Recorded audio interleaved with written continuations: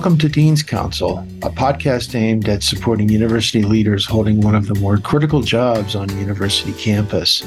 Your panelists, Ken Kring, Jim Ellis, and Dave Eikenberry, engage in conversation with highly accomplished deans and other academic leaders regarding the ever-complex array of challenges deans face in one of the loneliest and most unique jobs in the academy.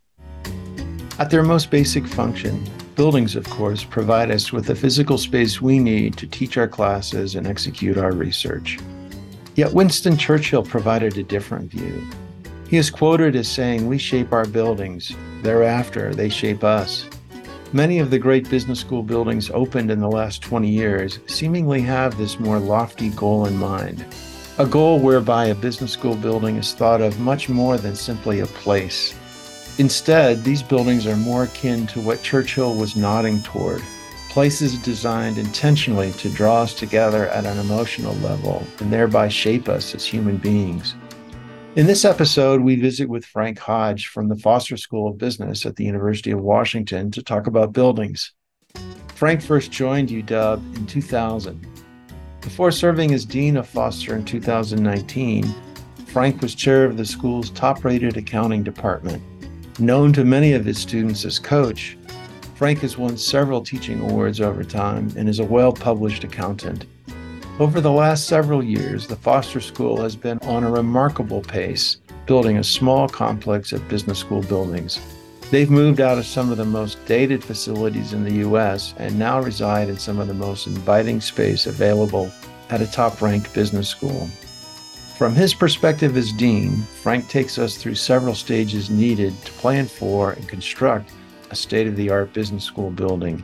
He shares with us some of the key thinking and design work which went into their most recent building project before any ground was broken, and then he takes us through the process of building that building as well.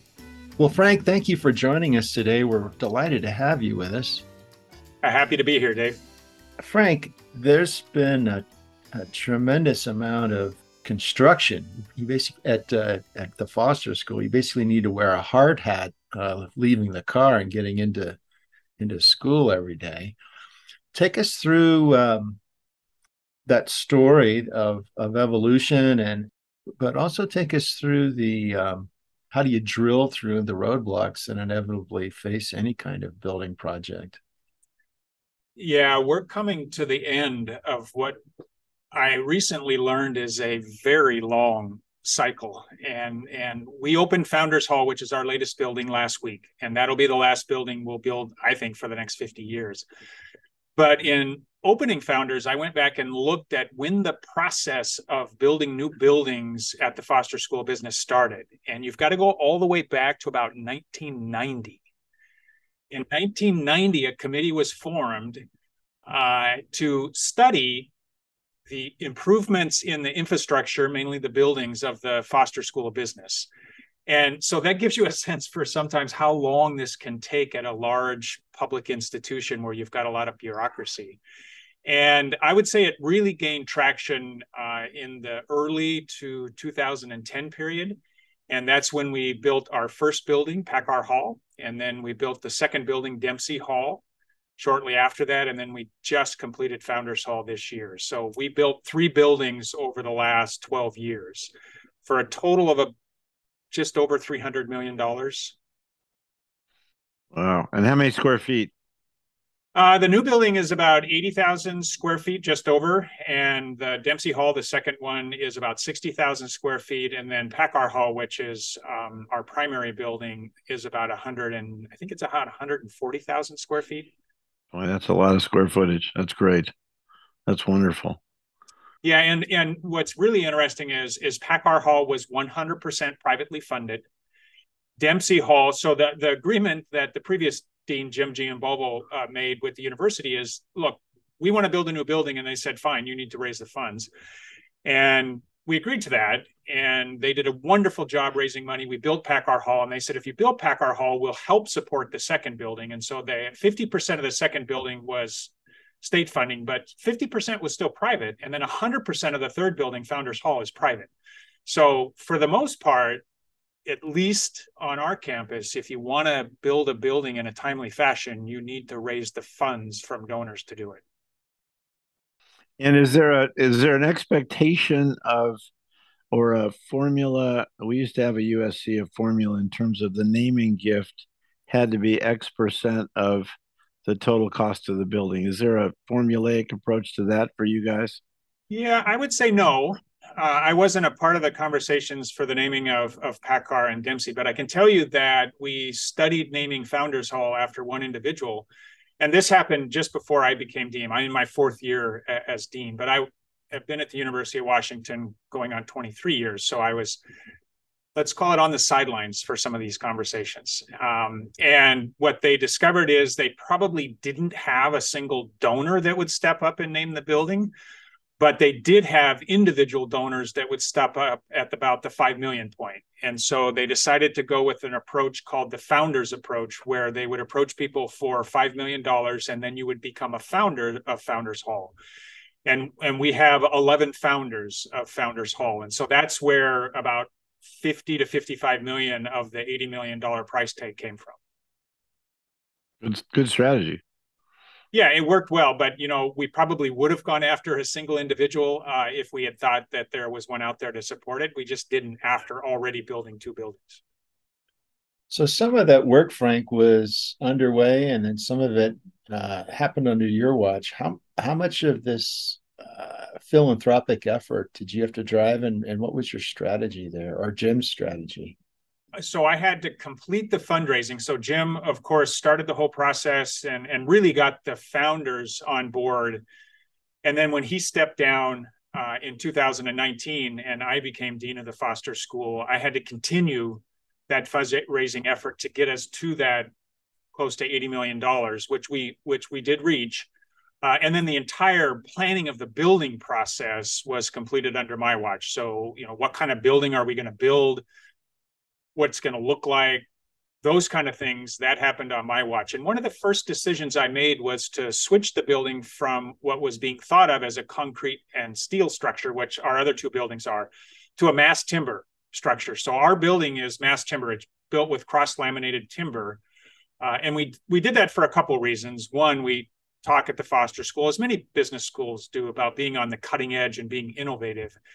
And we thought that if we're going to talk to our students about being on the cutting edge and caring about climate and trying to do things about it, then we need to walk the talk. And so we decided to build with mass timber because the projection is that building will have a 76% less carbon footprint over its first 60 years than a traditional concrete and steel building. Wow. Wow, that's terrific. That's great. Now, you had to continue some of the fundraising side as well? How was that, and what experiences did you have as a brand new dean walking into something where you've got to finish something that Jim, who'd been in that job for 11 or 12 years, he was pretty well accustomed to fundraising conversations. You walk in, you're brand new to this. How'd you do that? How did that go? And where were the speed bumps and the glitches, and where were your hits? Well, I would say it went very well for a couple of reasons. One, and Jim was dean for 14 years. Jim came from the accounting department. I'm also from the accounting department. So I worked with Jim when we were together in the accounting department a little bit. I knew him. So the handoff was very, very smooth. As I mentioned before, I've been at the University of Washington for almost 23 years. So I also knew a lot of the individuals that were supporting the building. And part of that came before I became dean. I was chair of the accounting department for 2 terms, but also working out of the president's office as the university's faculty athletic representative. And I represented the faculty, or the University of Washington, at the NCAA and the Pac-12. A lot of the same donors to athletics are the same donors to the business school. And I think that's true across the nation. And so I already knew a lot of the key donors. So I think that was another thing I had going for me as we transitioned deans. And then the third thing is I just stepped into a pretty good economic situation. The market was doing well at the time. And I think that helps a lot with fundraising. I think right now it would be a lot harder to raise funds for a building, not only because of the market, but because of supply chain issues and just the escalation of costs. It's projected, we talked to some people last week, and it was projected that our $80 million building probably would have been over $100 million had we started today. So, Frank, you've added a tremendous amount of square footage and instructional space over the last 10 years. So, have you grown your student body to grow into these buildings? And how does that fit in with the overall strategic plan of the campus? Is this all part of a master plan? It was part of a master plan. As far as growth, though, I think people would be surprised. It didn't generate a tremendous amount of growth at the Foster School, and that was by design. We were trying to improve quality, not quantity. And so we did start some new programs. So we have 7 MBA programs, 6 one-year specialized master's program, a PhD program, and then a fairly large undergraduate program. We really added some of those specialized master's programs once we had the building in place. And it's because the space allowed us to do that. But we didn't say, hey, we're going to double the size of our undergraduate program, or we're going to double the size of our full-time MBA program. We pretty much kept those programs where they were. And we decided to do some strategic strikes in the market by starting new programs. But I think you'd be surprised we didn't increase the numbers as much as you might think by building 3 new buildings. But what we did is improve the quality of the experience exponentially. So, did you take, I think it was called McKinsey Hall down and build on that footprint, or? We did. We celebrated that day. I'll tell you what, McKinsey Hall.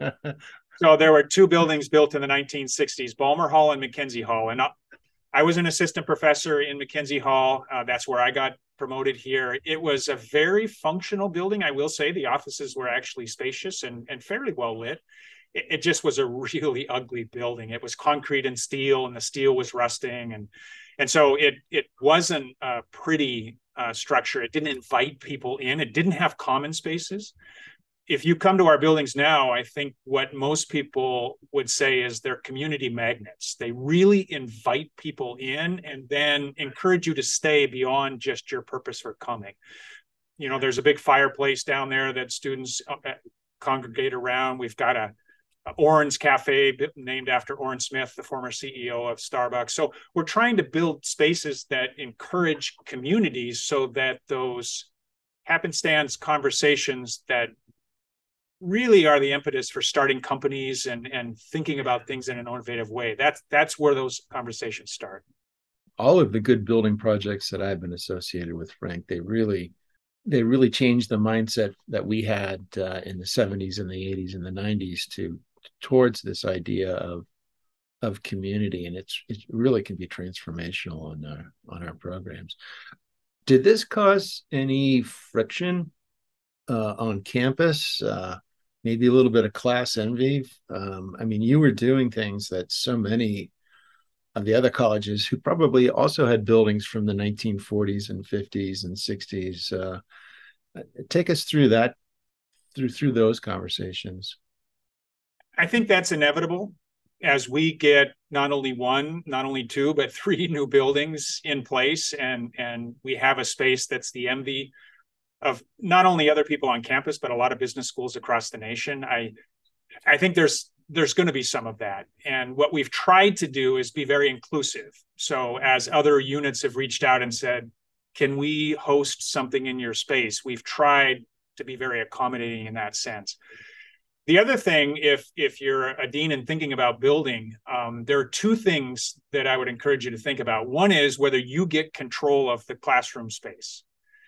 So we have what are called foster controlled classrooms where we have the right to put things in those classes as opposed to campus. And then there are other classrooms in our buildings that are campus controlled. And so they have first rights to put things in those classrooms. And you want to argue for as many foster controlled or for, in your case, your business school controlled classrooms as possible. It just allows so much more flexibility in what you can do. And then the second piece is we were the very first unit on campus to be charged for adding incremental square footage to campus. And what I mean by that is the operations and maintenance costs that go with adding incremental square footage used to just be absorbed by the university, which essentially means it gets spread across all units because it's an overhead charge. But in this case, they took the incremental square footage we added when we tore down McKinsey Hall, which was 40,000 square feet, and we added Founders Hall, which was just over 80,000 square feet. We're getting charged about $675,000 a year in perpetuity for the operations and maintenance on the incremental square footage we added to campus. And so you want to be very careful about those sort of what I'll call boomerang costs. So you think about building the building, but actually maintaining and running the building can be a significant cost after that you want to consider. Did you, Frank, roll that into your philanthropy strategy? What kinds of different philanthropy strategies did you have as you tried to complete these buildings? Yeah, Dave, that's a sore topic. We were told. Sorry about that. No, we were told the amount of the incremental charge 4 days before we announced the close of fundraising for the building. So we were not able to build it into our fundraising strategy. So we do not have current funds to cover it. We have reserves that'll get us through the next 3 to 5 years, but we have to come up with additional revenue to cover that. And it would have been a part of our fundraising strategy. We'd love to have an endowment that covers that, but we just didn't know when we started. And then it got tacked on right towards the end. And we had to scramble. They basically said, you can't build the building unless you agree to pay this. So we agreed to pay it. And now we're going to have to find a way to pay it each and every year. And it does go up by essentially the rate of inflation. And if there's a percent of your building where the classrooms are controlled by the campus, can you offload some of the percentage of that on the campus, or do you have to shoulder the entire building's operational costs, even though the campus really takes advantage of you and uses those classrooms that they've deemed campus classrooms?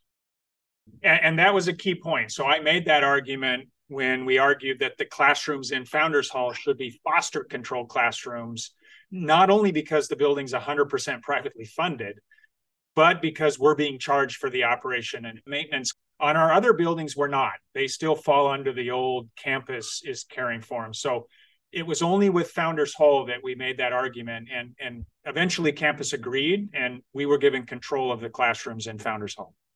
But you're right. I mean, Jim, it's should we charge people? So if someone were to hold an event in the space, should we charge them for custodial staff? Because we're getting charged.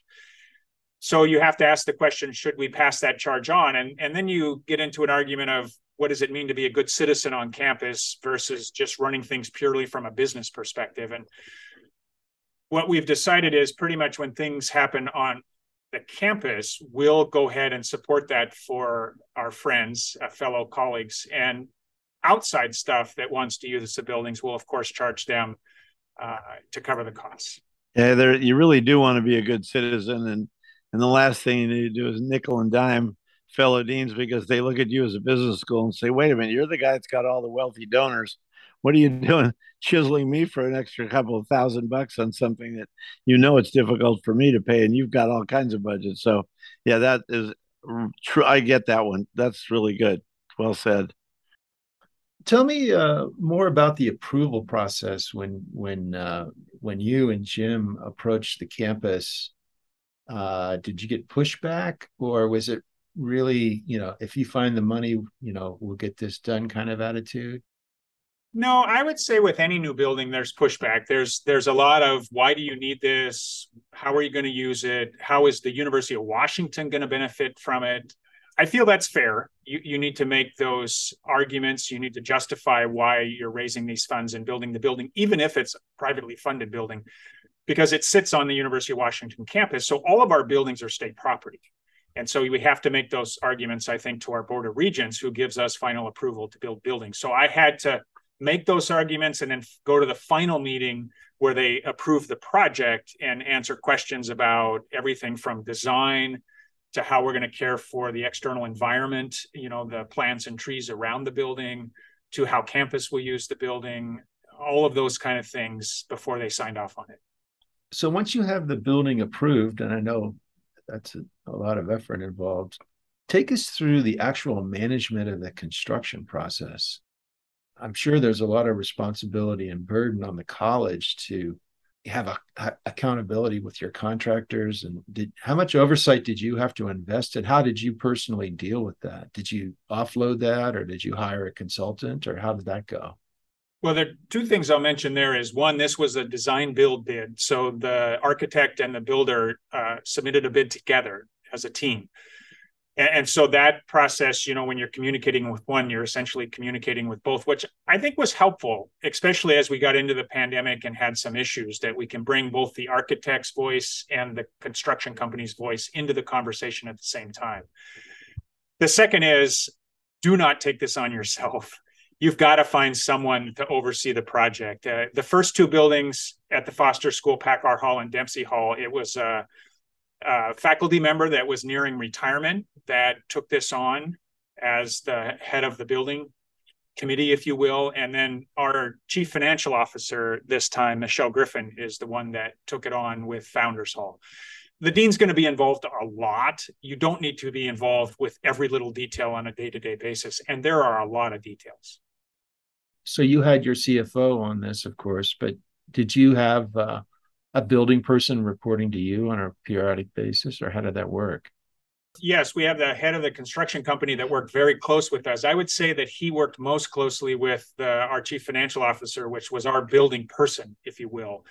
And then I was a part of those essentially biweekly meetings as well, where we talked about not only the budget and how we're doing, but some of the key decisions we had to make about how we're building the building and timing and those kind of things. And there will always be hiccups when you build a building this size. And I think that was just amplified during the pandemic. For example, I mentioned this was a mass timber building. Well, our mass timber supplier declared bankruptcy 4 days before they were done supplying us with our mass timber product. And it took us over 3 months to get the last product out of the bankruptcy court. We could have never done that as a business school. We needed the construction company to really leverage their contract or contacts in order to get that product out. But that was one of the delays that we had in the building that was partly a result of the pandemic. What about choosing an architect? Were you involved in the choosing of the architect? Does the university sort of push a certain group at you that you can pick from? How did that work? Yeah, it was a joint effort. So we have a decision in that process, but the university is involved.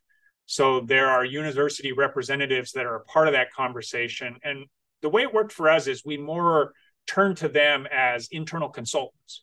So they've done this before. They're doing it in other spaces. We would ask them a lot of questions about, is this really important? What are we not thinking about here? And that helped a lot as we thought about who do we want to construct this building. And we ended up choosing the same architect that designed our other two buildings. And we did that because we wanted them to be a family of buildings. We wanted them to have the same fundamental core feeling and structure to them, other than one being a mass timber. If you came, you would see how they're related. And so we wanted that. And we thought that one of the easiest ways to do that was to have the same architect across the building. Yeah, that makes sense. That really makes sense. That's good. And they know you, they know the school, they've done the work, and so they've got a lot of that learning curve is not very steep for those guys. So that's much better. Yeah. And it's a point of pride for them. The fact that they can use our buildings as an example to bid on other projects. So they care deeply about the buildings and how they're built and how they're perceived after they're built. And I think that's really important. When you were going through kind of how to lay it out and what you wanted in there, and you had that senior faculty member involved, which is kind of what I did on the building that we did.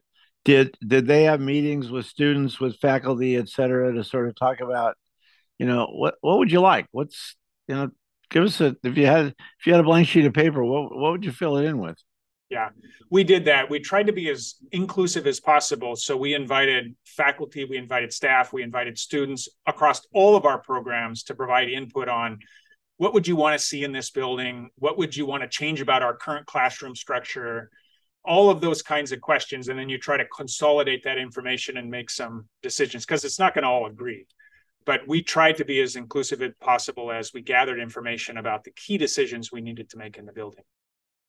Right, because these building projects what kind of spillover effects have they had in Foster more generally? Have you seen a pickup in interest or morale, culture, research productivity? I mean, are there some second order effects that are are beneficial you can point to?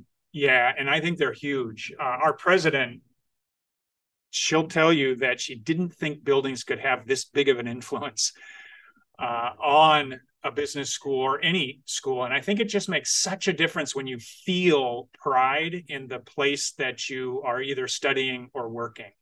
And so I think the recruiting of faculty, we've had an easier time recruiting top faculty. And then you get top faculty here, so your research productivity goes up. We've had an easier time recruiting top students. So we went from being a top 50 business school to being a top 20 business school in many other rankings. And I think a lot of that is when people come here, they just see themselves, and they see themselves in a place where they feel comfortable, where they want to be. And so it's not just about the content they're going to get in the classroom. It's about the community that they're going to be a part of. And I think the buildings play such an important role in that. So it has helped us tremendously with that. I couldn't agree more. I know that it's become an arms race in this building thing. And, here we are, we're all talking about online learning and distance learning, et cetera, et cetera, et cetera. But when an 18-year-old kid comes to campus to decide where they want to go to school, they look at that building and they go, this is where I want to go to school. They look at two things, the buildings and the kids they're going to be with.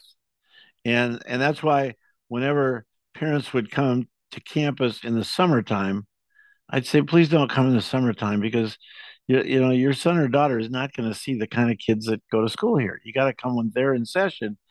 And the building thing is just as critical. It's sadly, because here we are spending $300 million on 3 buildings to impress a group of 18-year-olds to make sure they come to school. But yet that's what happens. I think you're right. You're right on the money on this. So it's a point of pride, very much so. And I think it spills over to other parts of campus. So I will tell you that several of our athletic teams recruit their student athletes by bringing them into our footprint. So they show them classrooms in the Foster School of Business. They meet with their parents at the Foster School of Business. And part of that is they love the buildings, but they also get to see the community that you're talking about, the students and the interaction and the advertisement for case competitions and study abroad and all the things that are going on in a business school. And I think they see that as this is what we want to show our recruits so that they want to come here relative to somewhere else. Great point. Great point. Frank, when so you're at the end of this big building spree, if you had to do it all over again, is there any buyer's remorse? Are there tweaks or changes you would have taken on? I wouldn't say there's any buyer's remorse. What I would say is you're never done building the building. And so, we got the keys last week, but we're already making changes to the building. And so I think you have to think of a building as a living organism almost that you have to maintain and continue to develop such that it meets the needs of those that are in the building, whether that means you're changing the way spaces are constructed or you're changing names in the building. You're changing, for example, bathrooms. That was a big issue in our new building. The students were adamant that we have gender neutral bathrooms in the building. We knew that would be an issue with our donors. So the first 4 floors of the building have gender neutral, but the 5th floor where the prime spaces where we have donor events has gender specific bathrooms. And so those are the kind of things that you might not know when you start the process that you're going to need to make adjustments even after the building is built. So I would say building a building is an ongoing process.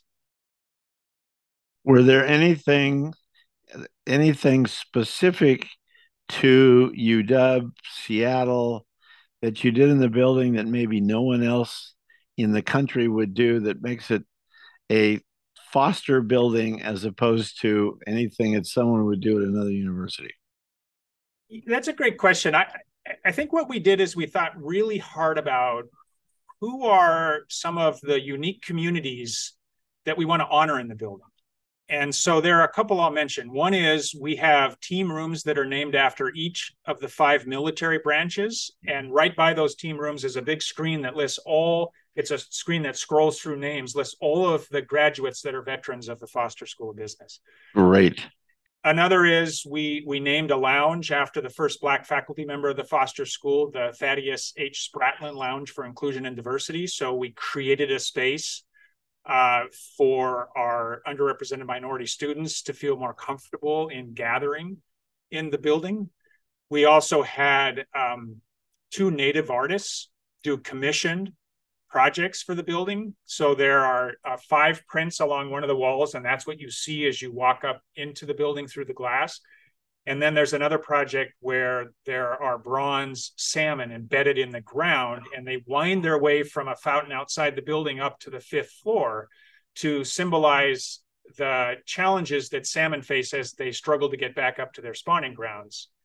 And the 5 salmon, 5 primary species that are considered red gold in the Pacific Northwest and were part of the economy here thousands of years before white settlers came. So we just thought really hard about who do we want to honor in the building and who do we want to tell a story about as you enter the building. So that, I would say, that's unique. You're right. That's great. That's very, very creative and really unique. I was in your, I haven't been in your new buildings, but I was in Packer Hall a few years ago, and it looked like you were intentional about shaping culture. Like there were words embedded on the floors of the elevators and on the sides of the walls that just created a very inspired environment. I thought it was really clever what you guys did. Yeah, thanks. I'm really proud of the attention to detail, and especially the attention to detail for different communities that we want to welcome into our buildings. And I have a real sense of pride for that. And I invite all of you back to see the Foster footprint with Founders Hall as a part of it. Can't wait to see it. And I actually have a grandson who's about 16 that has been up to see UW, and it's his only school he wants to go to, and he's got a couple of years to go, but it's the only one he wants to go to, and he's dead set. So I'm sure I'll be back up there. Yeah, it really is fun to hear that, as we know, and when they get set like that. So no, he's got his eyes on Seattle, no question, no question. Frank, as we get ready to wrap things up, could you share kind of closing thoughts on if I'm a dean and I'm listening to this, and I kind of understand a little bit better the role of a building and the overall success strategy of the program, and I want to do something about it. What are the 2 or 3 things very early in the process that a new dean who hasn't taken on something like this really ought to focus on and get under their belt? I would mention 3. One is, it was really important for me when I became dean to develop a purpose statement. So I'm more of a purpose-driven person than a mission and a vision. So I wanted to have a North Star, a single North Star that we call our purpose statement. And our purpose statement is that together we foster leaders, we foster insights, we foster progress to better humanity. So the short version is we better humanity through business. And I think you have to have that message that the building folds into. So when I talk about bettering humanity through business and developing leaders, then I can talk about the buildings and what happens in them to develop those leaders that will eventually change humanity. Right. So I think it's really important that you be able to tell the bigger story and that the building fit into that as a critical component of it. I think the second is, we've already talked about, you need to involve a lot of people in the conversation about what that building will look like, because it needs to be their building as much as your building. And I think that community sense and having that voice is really important. And then the last one is, I just think you need to be talking to your key donors well in advance, because you need to get them really excited about the process so that you come out of the gate fast and have some momentum. And I think that's so important because it's always hard to finish it off, right? That last $10 million or whatever is really hard to collect. And I think that if you have that momentum up front, it's just easier to clear that finish line at the end. So those are the 3 things I would mention. It's interesting, though, that what you call that purpose statement really gives it a bolder vision. It's not about laying down concrete or timbers in your case, but it's really about creating a vision. And Yep. And you mentioned getting many people involved. At some level, though, that means you giving up control, and you've got to be comfortable with that. Yeah, though I would say that, you're not going to have agreement amongst all those voices. So it's going to come to you to make some key decisions. And the dean still makes those decisions about, are we going to do this in the building, or are we going to do that? How many seats are we going to have in the classroom if an exec ed program wants 150, but your students only want 50? There are some key decisions that'll have to be made. And I think those roll up to the dean to eventually make. Frank, it's been great having you, and congratulations on such a wonderful run that you've been on, and we wish you the very best. Well, thanks to both of you. It's been a pleasure. Keep it up. Keep up the good work. It's really great. Love hearing what you're doing. And thanks for the time, Frank. We really appreciate it. Thank you.